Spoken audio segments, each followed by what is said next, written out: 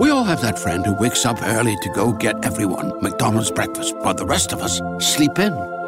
This is your sign to thank them. And if you're that friend, this is us saying thank you. Now get a sausage McMuffin, sausage biscuit, sausage burrito, or hash browns. Choose 2 for $2.50. Enjoy a large iced coffee for just $2. Price and participation may vary. Cannot be combined with any other offer or combo meal. Single item at regular price. Ba-da-ba-ba-ba.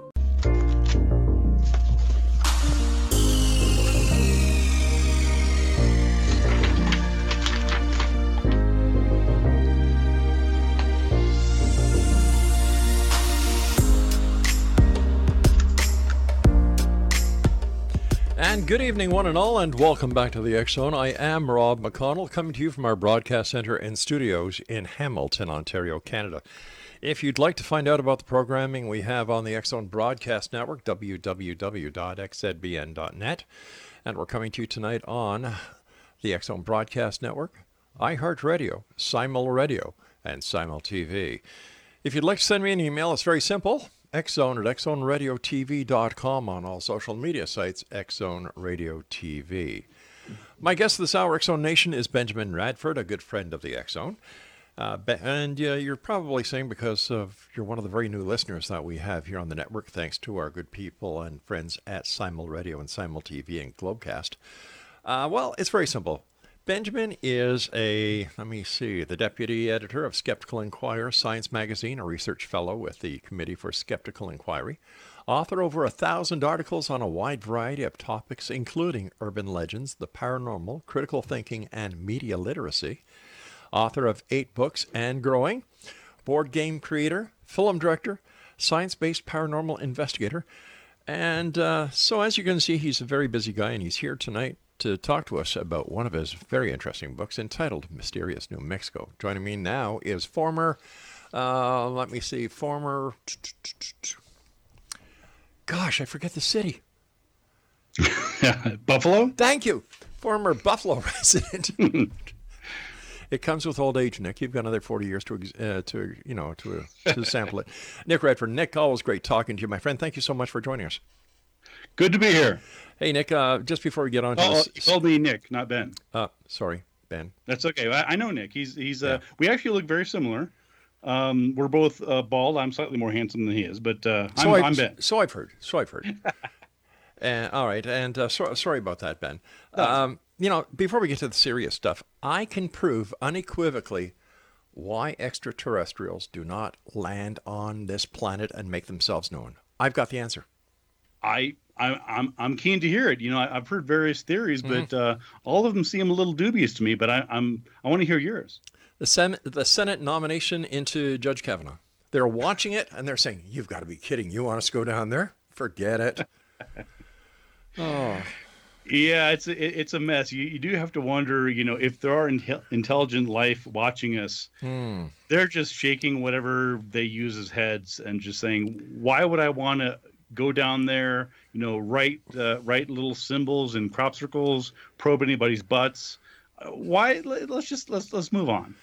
But there's another example to prove that there has been reversed engineering done and that the extraterrestrials were in fact here. Where else would we get the tools used for a colonoscopy? In a perverse, weird sort of logic, I think you're right. But I digress. Great having you with us. And I was wondering, tell us about New Mexico. Isn't that where you were originally from, or you are now? Or? Yes, both actually. I was born in New York City, but I spent the first couple of years with my parents traveling around, actually throughout South America and Africa on the back of in the back of a trailer. We ended up in Louisiana for a while, but I spent most of my life here in arid New Mexico, although I did spend an intervening decade up there in Buffalo, and I don't want to disparage Buffalo, but I will say that one of my favorite things about being in Buffalo was going to Canada. Well, you've got 20 million Canadians clapping right now. 21 with true. Me. By the way, for those of you watching us on Simul TV, the background photo is a photo of that beautiful beach that we were at in Lahaina. The sunset in Lahaina Maui is fantastic, and this was sent to me by a gentleman I had the pleasure of meeting there. His name is Maurice Lewis, and he is just one of the many staff members at Bubba Gump's there. Fascinating time, great food, great service, and a great photo. Thank you, Maurice, for sending me this great photo. New Mexico is, I would imagine, known as one of the states where very little happens. I mean, besides Roswell. Well, New Mexico is a curious state. It's a relatively poor state. It's pretty large. As you go towards the west, the states get increasingly larger. But it's very arid, and I've had friends of mine who visited New Mexico for the first time, and they're surprised at how much of it actually does look like a Bugs Bunny Roadrunner cartoon. It's there are many parts of New Mexico that look. Now, to be fair, I want to be crystal clear. All right. The state bird is the roadrunner. There is a real bird called roadrunner. It does not beep. I was confused about that because we have roadrunners here. I see them crossing the road every now and then, usually eating lizards. And for the first few years, I growing up here, I was like, why aren't they beeping? And then finally someone took me aside and said they only beep in the cartoons. But if you look at the backgrounds of the Wile E. Coyotes and Roadrunner, many parts of rural New Mexico look a lot like that. Once again, I would imagine the most famous event to happen in Roswell, besides being the place where the atomic bombs, kind of left in the aircraft and went over to Hiroshima and Nagasaki, was the Roswell event of 1947. Yeah, that is sort of the marquee mystery of New Mexico, of course. And anytime if I'm traveling abroad or something, and I tell people from New Mexico, they either latch on to Breaking Bad, which is filmed here, oh my gosh, or of course Roswell. Those are the two things they latch on to, and it is interesting. Roswell is about 4.5 hours south of where I am, but the whole state is sort of saturated in sort of an exoticness. It's always been a land that's drawn artists from Georgia O'Keeffe to gunslingers.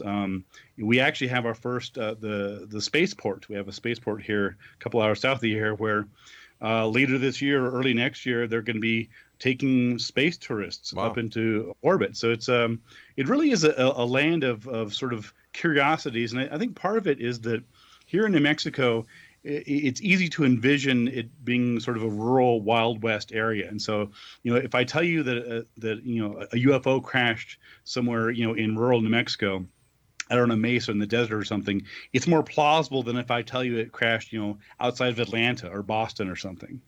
That's because there are no witnesses in New Mexico where there'd be multiple witnesses anywhere else. Well, that's a big part of it. Another thing that we can thank our extraterrestrial brothers for is that thanks to ET, giving somebody the finger is now socially acceptable. That's right. I hadn't thought about that, but thanks to our space brothers, we can now do that. That's right. Have you been to Roswell? I'm sure you have. I have. I've been there 2 or 3 times. To be honest with you, there's not a lot there besides the UFO tourism. I mean, it's a nice enough town. Yeah. If you're on your way to, Western Texas, which I guess some people might be, it's a nice stopover. But I mean, the main reason to go to Roswell, that really pretty much anybody outside goes to Roswell, is for the UFO festival. And I was there twice, most recently about 5 or 6 years ago. And it was fascinating. I of course, given what I do in research investigations and weird things, I had to go sooner or later. And it was just, it was this amalgam of, bizarre new age stuff and, people walking around with, alien costumes on, and this hodgepodge of it wasn't just aliens. It was, basically a kitchen sink of new age stuff. So you had psychics and crop circles and I met a guy named Lloyd Pye who died a year or two back. Oh my gosh. Yeah. Lloyd, with Star Child.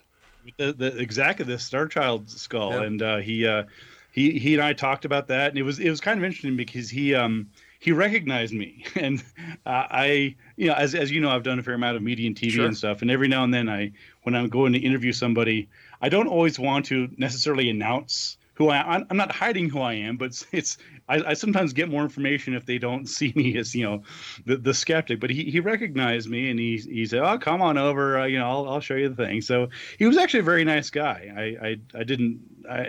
Some of the answers when I asked him about why he was so certain that his skull was of alien origin were a bit sketchy, but he was a nice enough guy. You and I have to take our break. Please stand by. Our good friend Benjamin Radford is my guest this hour, Exonation. And if you'd like to find out more about Benjamin, www.benjaminradford.com. This is the X Zone. I am Rob McConnell, coming to you from our broadcast center in Hamilton, Ontario, Canada. No, the graphic that we're using tonight is not the regular studio one we use. This is from Lahaina, Hawaii, on the island of Maui, where right now it's 93 degrees, and it is 6 hours earlier than it is here in Hamilton, Ontario, Canada. So right over there, it's about 1:24 in the afternoon. We'll be back on the other side of this break. Don't go away.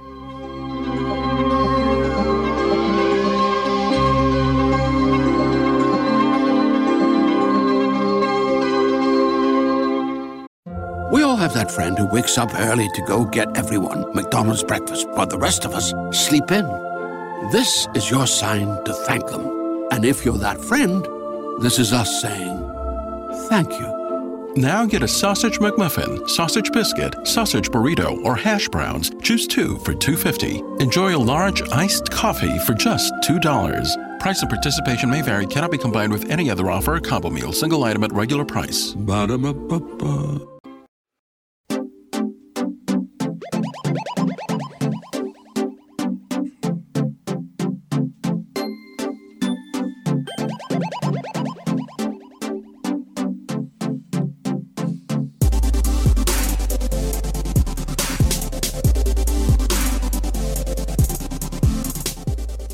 Benjamin Radford is my guest this hour, www.benjaminradford.com. We were talking about Lloyd Pye before we went to the break, and when I first started doing this show going back to let's see, we've been on air for about 1990, 1991. Do you know what he was talking about back then? I don't actually. Bigfoot. I did not know that. Interesting. All right. He was talking about Bigfoot, and he actually had the lineage of Bigfoot going back to the Russian czars, and that the Russian coal miners would use Bigfoot as a laborer, and at night the miners would have their way with the female members of the Bigfoot race. That does not entirely shock me, but I didn't know that. That's fascinating. Yeah.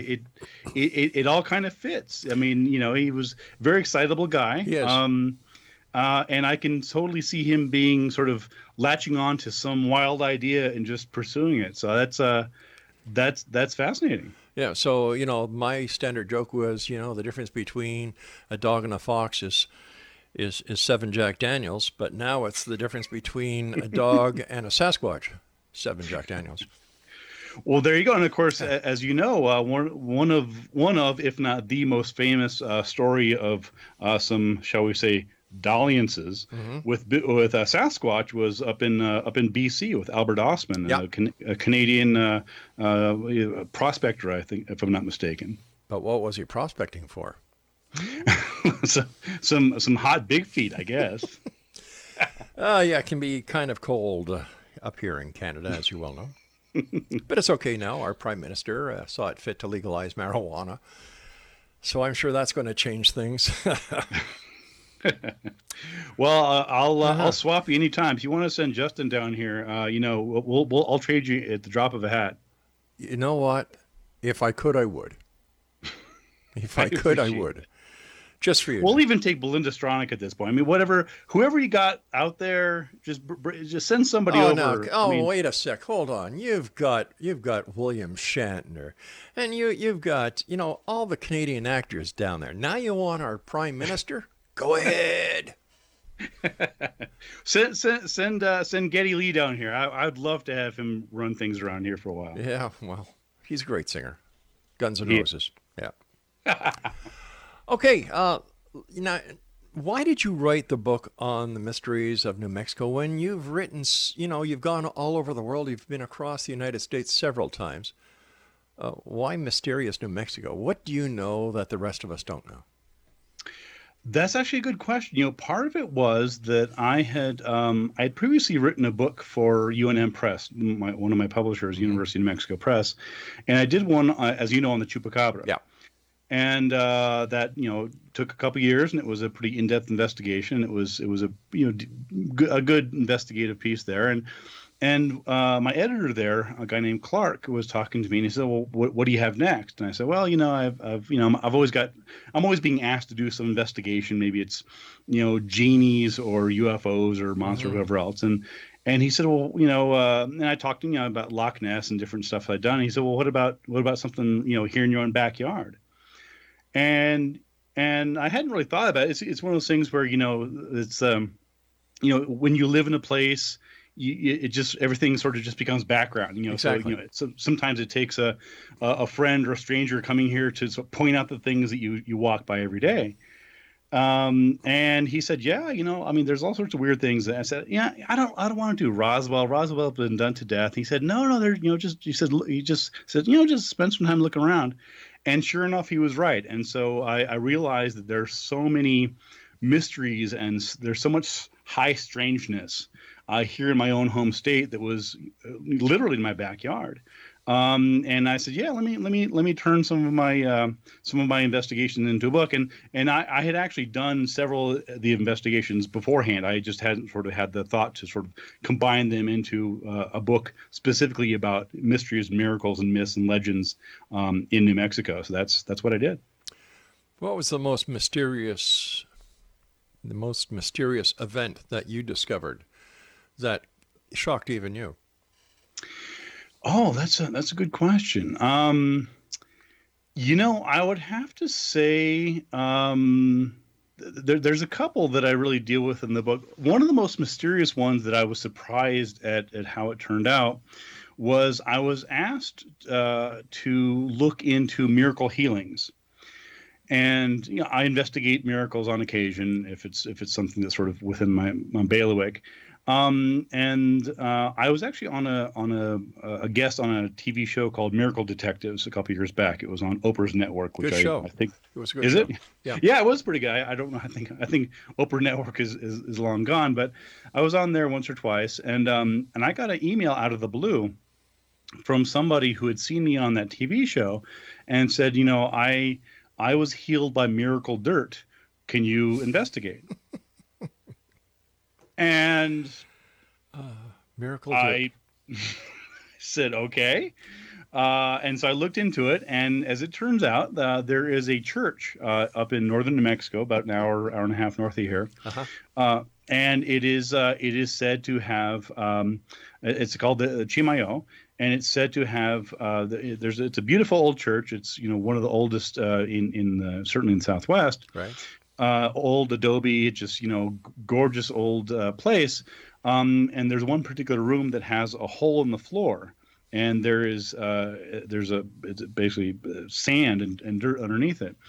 And the story is, and I'd occasionally heard this, just growing up, people talk about the pilgrimages there. Yes, and so once a year they have, for Easter and all that. Mm-hmm. But I hadn't really paid much attention to the miraculous healings. It was just, I'd heard about it, but it didn't really enter my radar or something that I could or should research. But in this case, I had somebody who had contacted me of their own volition saying, I was cured by this miracle dirt. Can you validate this? So it's kind of a long story. I won't go to the whole thing. It's one of the chapters in the book, but it was fascinating. So I met the guy, a guy named Armando, His story, just briefly, was that he had been severely burned. He just come home from military service, and it was here in New Mexico, and there was a flash fire, and somebody had knocked over some oil. Ooh. And basically, or actually, it was fumes, and it just exploded up. And he was, according to his story, he was badly burned, third-degree burns over most of his body. And he said that he'd gotten bandaged up and the whole thing, and that he had gone. And this all happened. I'm forgetting the date. It was in the 50s, I believe. And he had been taken and insisted on going to the church because he was a very devout Catholic, where he had rubbed this dirt on his wounds. And he said that within a few days he was almost entirely healed. And so that was an interesting case. I didn't really know what to do with it, and I ended up consulting with medical doctors and researching as much as I could what actually happened to him and trying to piece it back together. Because again, by the time I had heard the story, it was decades old, and so I had to try and I met with him and his wife, and they didn't have any records to go back that far, and so it was a fascinating case. What did the medical professionals say about the possibility of this dirt having any effect on his wounds? Well, there were a couple aspects to it. Well, the first one was that I soon realized, or I discovered that and I don't think I'm giving away any secrets here, but they actually truck in sand from elsewhere. So it's not as if the dirt miraculously reappears after people take it out. They in fact, if you go behind the church, there's a huge pile of sand where they bring it in and put it back in the hole, and then the pilgrims take it out. And so I did some research into what's the possibility that this dirt actually has miraculous healings, and there were a couple answers. One of them is that, frankly, again, given that it's actually dirt that's trucked in from elsewhere and then placed there and then taken out by the devout, right? It's mostly sand, and there's not much there. I mean, there is some clay. There's calcium carbonate that's some people might use for upset stomach, things like that. It's one of the ingredients in Pepto-Bismol, for example. But in terms of actually putting it on a topical wound, there really wasn't much validity to that. And another interesting aspect is that if you go to the church, there's rows and rows of crutches, and so the implication is that people have not only been healed of for example bad burns, right, but they've suddenly been able to walk again. So it was interesting. So I one of the first things was to try and piece together how bad was the original burn. And could it have been, was it actually a third degree burn, or was it like a first degree burn? In which case, as it turned out, again, I don't want to spoil the ending of the story, but as it turned out, what he described was much more likely to be what's called a flash fire, which can be certainly very, very painful, but it's not. It doesn't have. It's basically if you combust fumes. Right. So he wasn't doused in gasoline; it was fumes that exploded. And so piecing back together, it turned out that almost certainly his original wounds and his burns were not as bad as he remembered. And Nick, I'm sorry. Sorry. Ben, stand by. You and I have to take a break. Exonation Benjamin Radford is our special guest. And I've heard of men going to gentlemen clubs and getting flash burns as well from sitting too close to the brass pole. We'll be back on the other side of this break. Don't go away.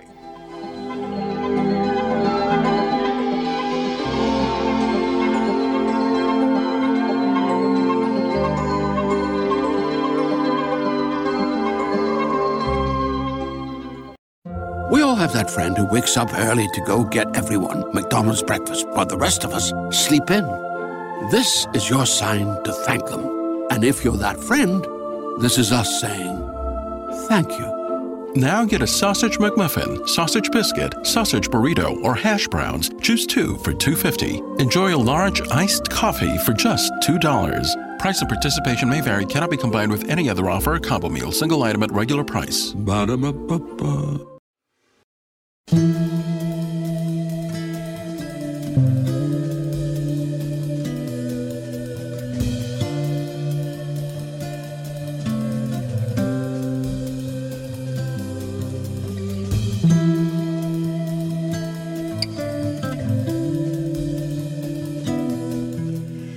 Welcome back, everyone. Benjamin Radford's our special guest, and if you'd like to contact Benjamin or if you would like to buy any of his books, visit his great website. It's www.benjaminradford.com.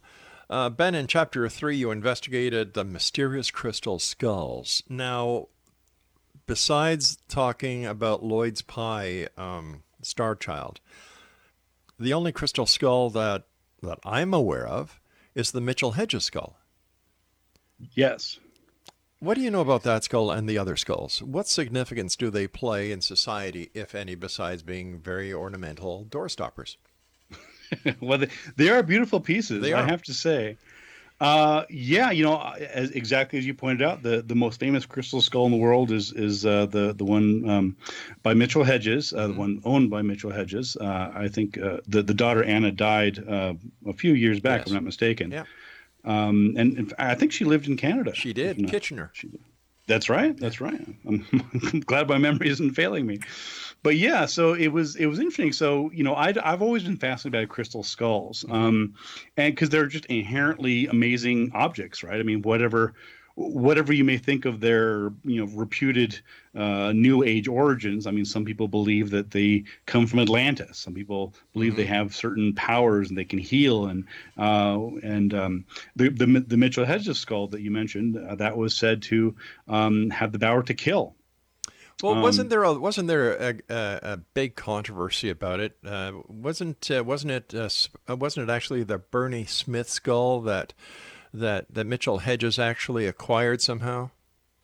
Yeah, there's a whole we could do a whole episode just on that. It's a fascinating history, but yeah, basically, it's the Mitchell Hedges skull was supposed to have been found by F.A. Mike Mitchell Hedges, who was sort of a British raconteur, explorer, man about town. Back in the 50s. You see, X-Zone Nation, did you see how elegantly our guest described Mitchell Hedges? Like, I just say he was a bloody idiot. But well, he's dead, so we can say words like fraud, con man. But this is a Canadian podcast, so I'm trying to be polite. This is a radio show, sir. Oh, I'm sorry. I didn't mean to cast aspersions. Ouch. This is a Canadian show, so, but no. So the story goes, and it is it's a fascinating, rich story. Yeah, so you've got this explorer who's talking about how he came back from Belize. At the time, it was British Honduras. Yeah. And he tells this very ornate story. I think one of his books was called "Danger, My Ally," which is a book that I want to rip off that title. That is an awesome title. If nothing else, the man can title a book. Did you ever read the sequel? I don't know that I did. It was called Danger My Ass. Let's go. Oh, you're on a roll tonight. Okay, pull them together.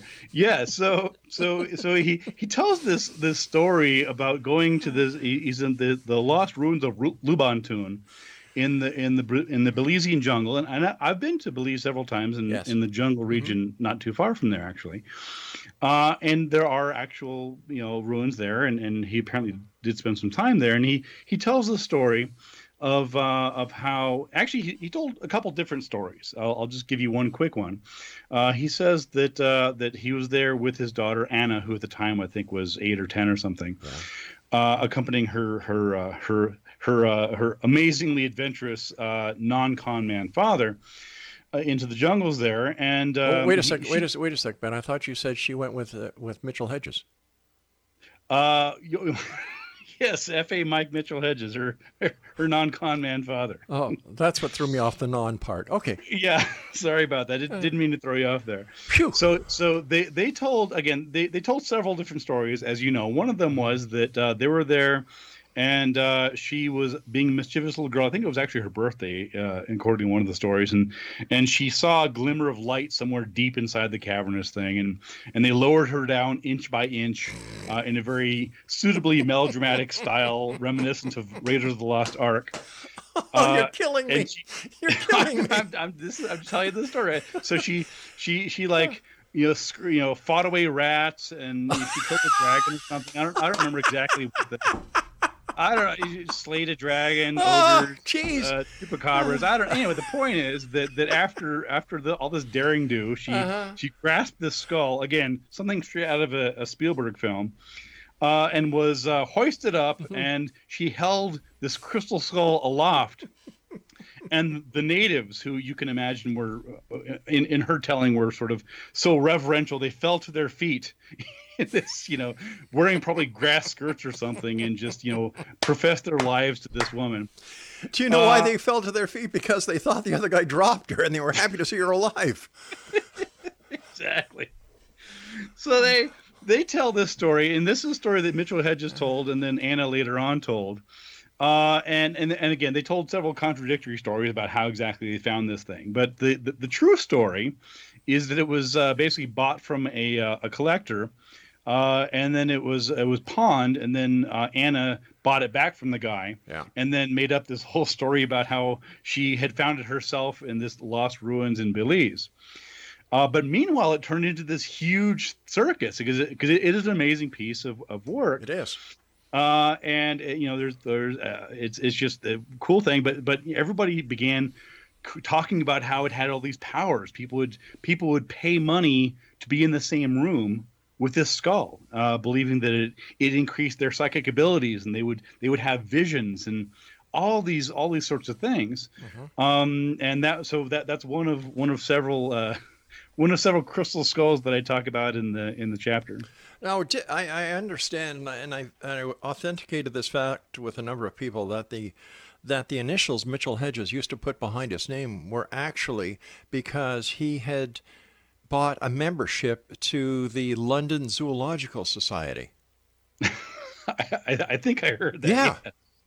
But then again, if it wasn't for Anna Mitchell Hedges and her dad and the story of the finding of the crystal skull, many gypsies would be out of work because then they'd have no crystal balls.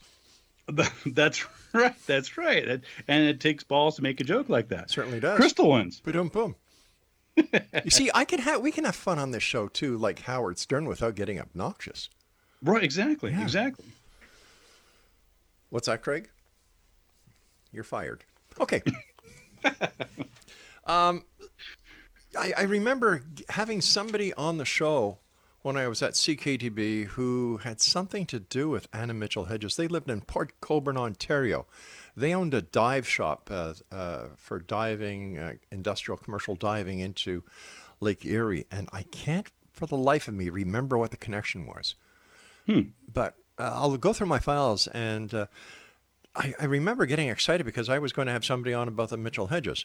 About the crystal skull, Mitchell Hedge, and the rest of it. And then I started doing my research into it, and I kind of felt silly. Like, oh, no. Well, yeah, a lot of people bought into it. Yeah. I mean, it was fascinating. I mean, in my chapter, I talk about, that's only one of several crystal skulls. There's actually another crystal skull that has a connection to here in New Mexico. And it's kind of a long story. I won't go into it. Sure, let's do that on the other side of the break. But I must tell you, the artwork that went into the creation of these crystal skulls is amazing, considering, to the best of my knowledge, and please correct me if I'm wrong, Ben, they haven't been able to find any tooling evidence. Well, they using microscope, they actually did find some tooling ones on the more recent ones. But I mean, on the Mitchell Hedges skull. Oh, I don't know.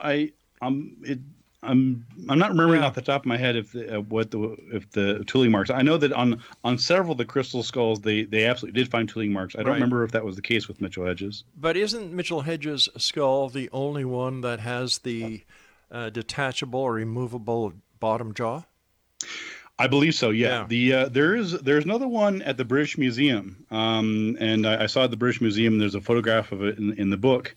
And as I recall, that's all one piece. So that is one of the things that's unique about the Mitchell Hedges skull is that it is two separate pieces. Do we know anything about its actual origin, not the origin that Mitchell Hedges spun about it?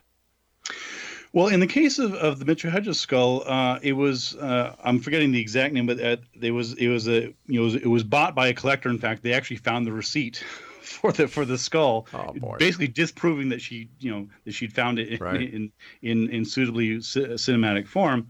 But many of the similar skulls were being made in Germany and also in South America, sometimes from South American quartz, often from Brazil. So we know that there actually was a cottage industry making these crystal skulls in the 1800s, late 1800s. Wow. Unbelievable. Benjamin Radford, please stand by. You and I have to take our final break for this hour. Exonation Benjamin Radford is our guest this hour. He's a real cool guy, even though he's from Buffalo. That's why he's now in New Mexico. Hey, listen, I'm sorry. I've got a lot of great friends in Buffalo. Besides, if it wasn't for Buffalo, there'd be no buffalo wings, and we all love them, don't we? Mm-hmm. Benjamin Radford, www.benjaminradford.com, and Benjamin and I will be back as we wrap up this hour here in the X Zone from our broadcast center and studios in Hamilton, Ontario, Canada. People have a fascination with glass and crystals. My grandmother, God bless her soul, used to collect glass paperweights. And I remember as a child spending hours just looking at them in wonderment, saying, what the hell does anybody do with this stuff? Hold down paper, I guess. Exactly. We'll be back on the other side of this break. This is the X Zone. Don't go away.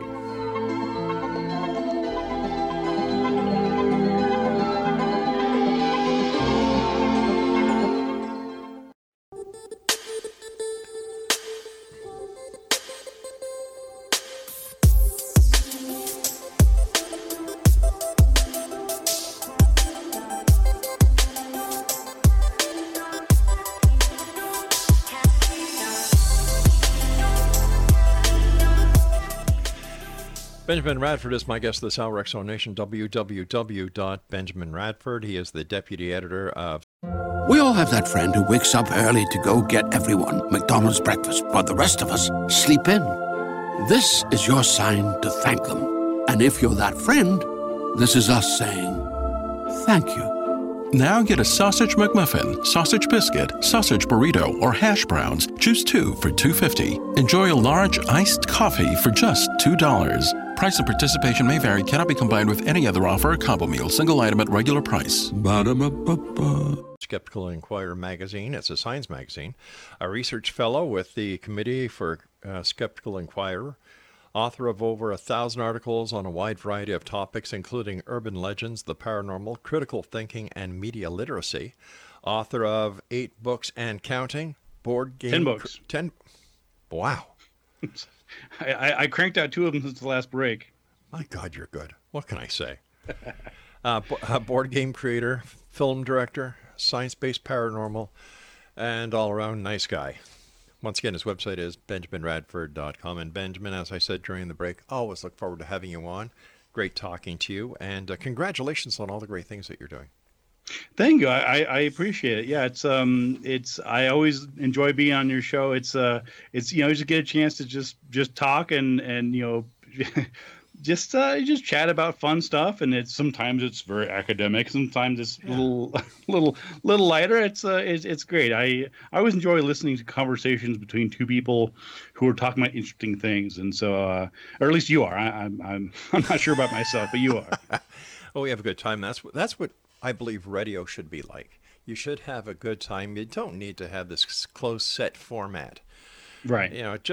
And when we're getting new guests on who have never done an interview, I say, just imagine meeting a friend at a coffee shop, sitting down, having a coffee, discussing something.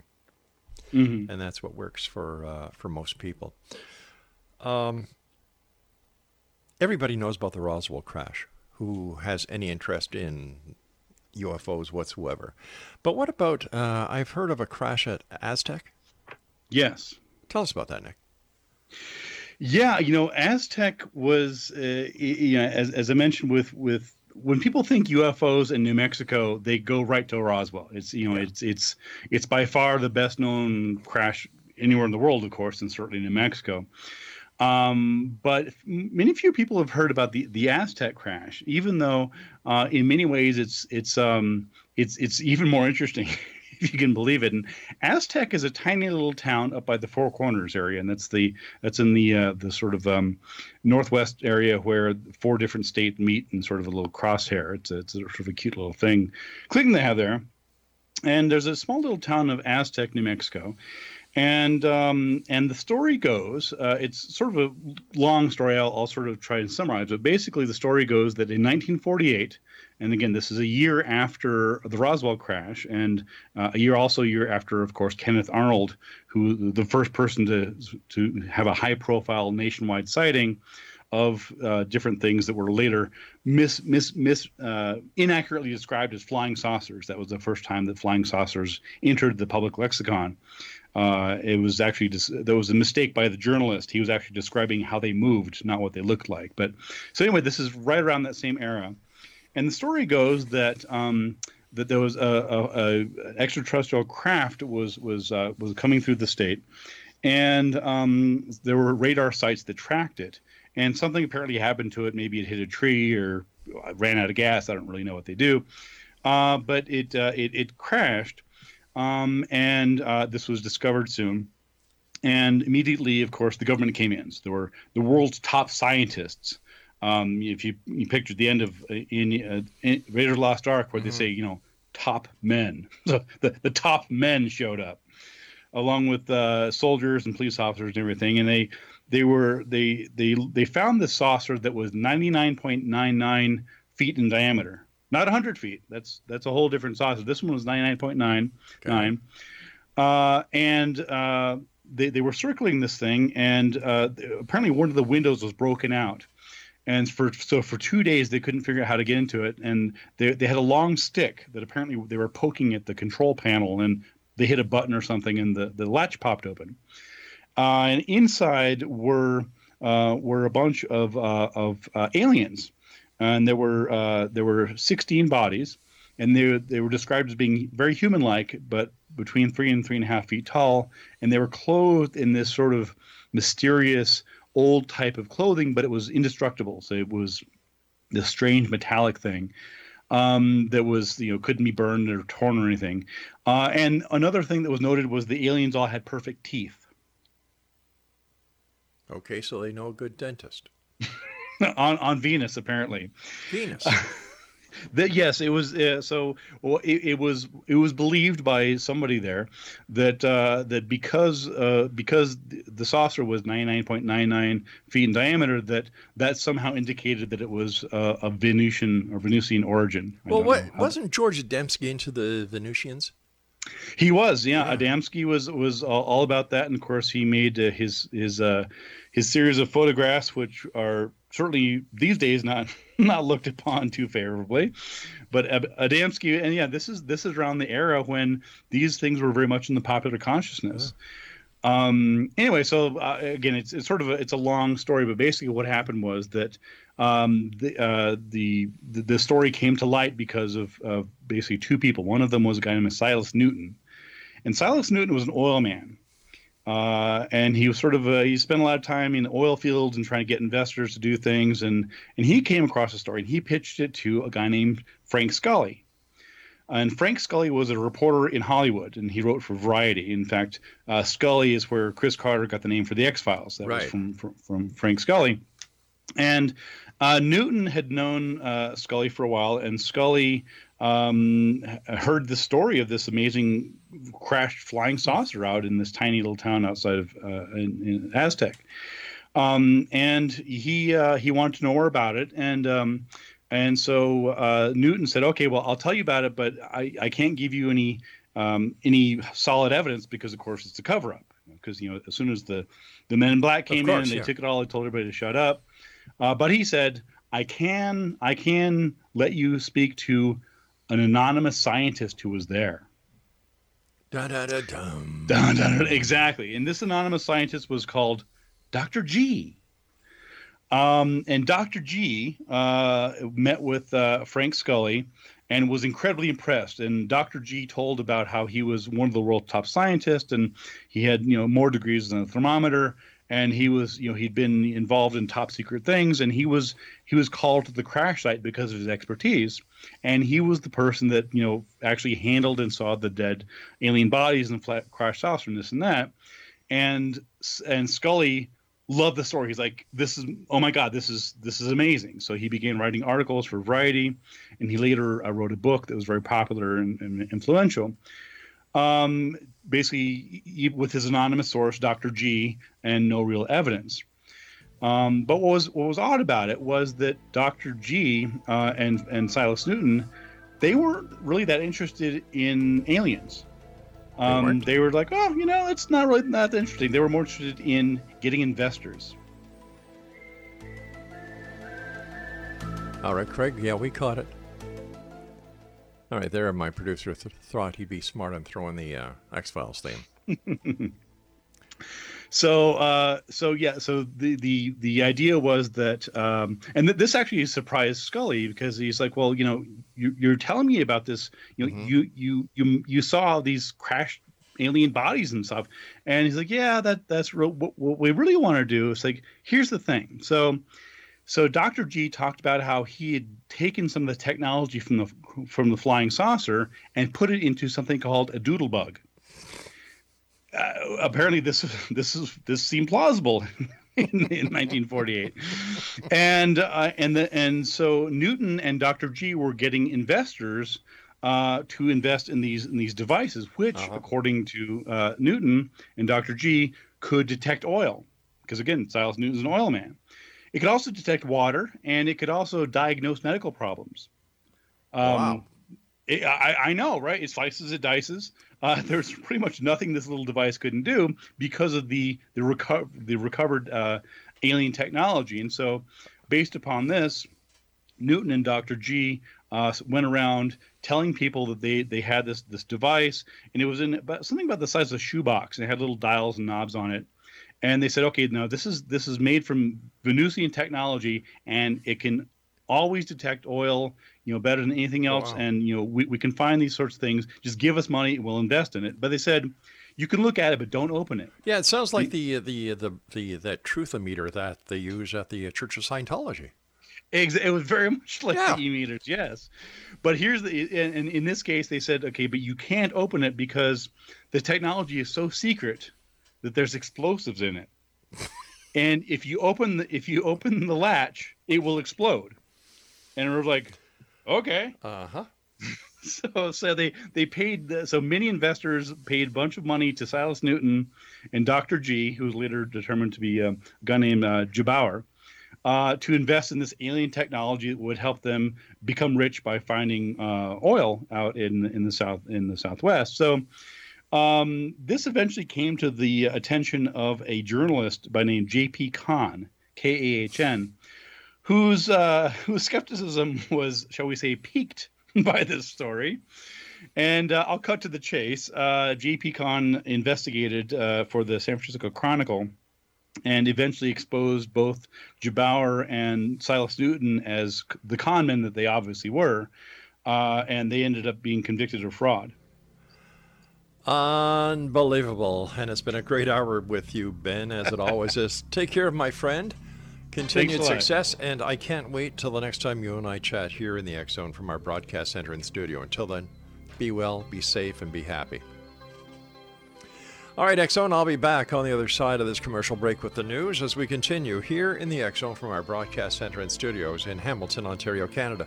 If you'd like to find out more about our guest this hour, Benjamin Radford, visit his website at www.benjaminradford.com. And for one of the best publications out on the market today, just go into your Google search engine and type in Skeptical Inquirer. We'll be back on the other side of this break. Don't go away.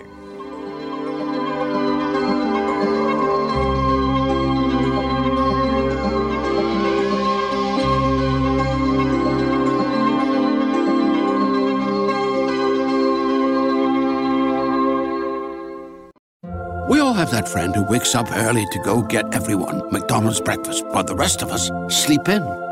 This is your sign to thank them. And if you're that friend, this is us saying thank you. Now get a sausage McMuffin, sausage biscuit, sausage burrito, or hash browns. Choose 2 for $2.50. Enjoy a large iced coffee for just $2. Price and participation may vary. Cannot be combined with any other offer or combo meal. Single item at regular price. Ba-da-ba-ba-ba.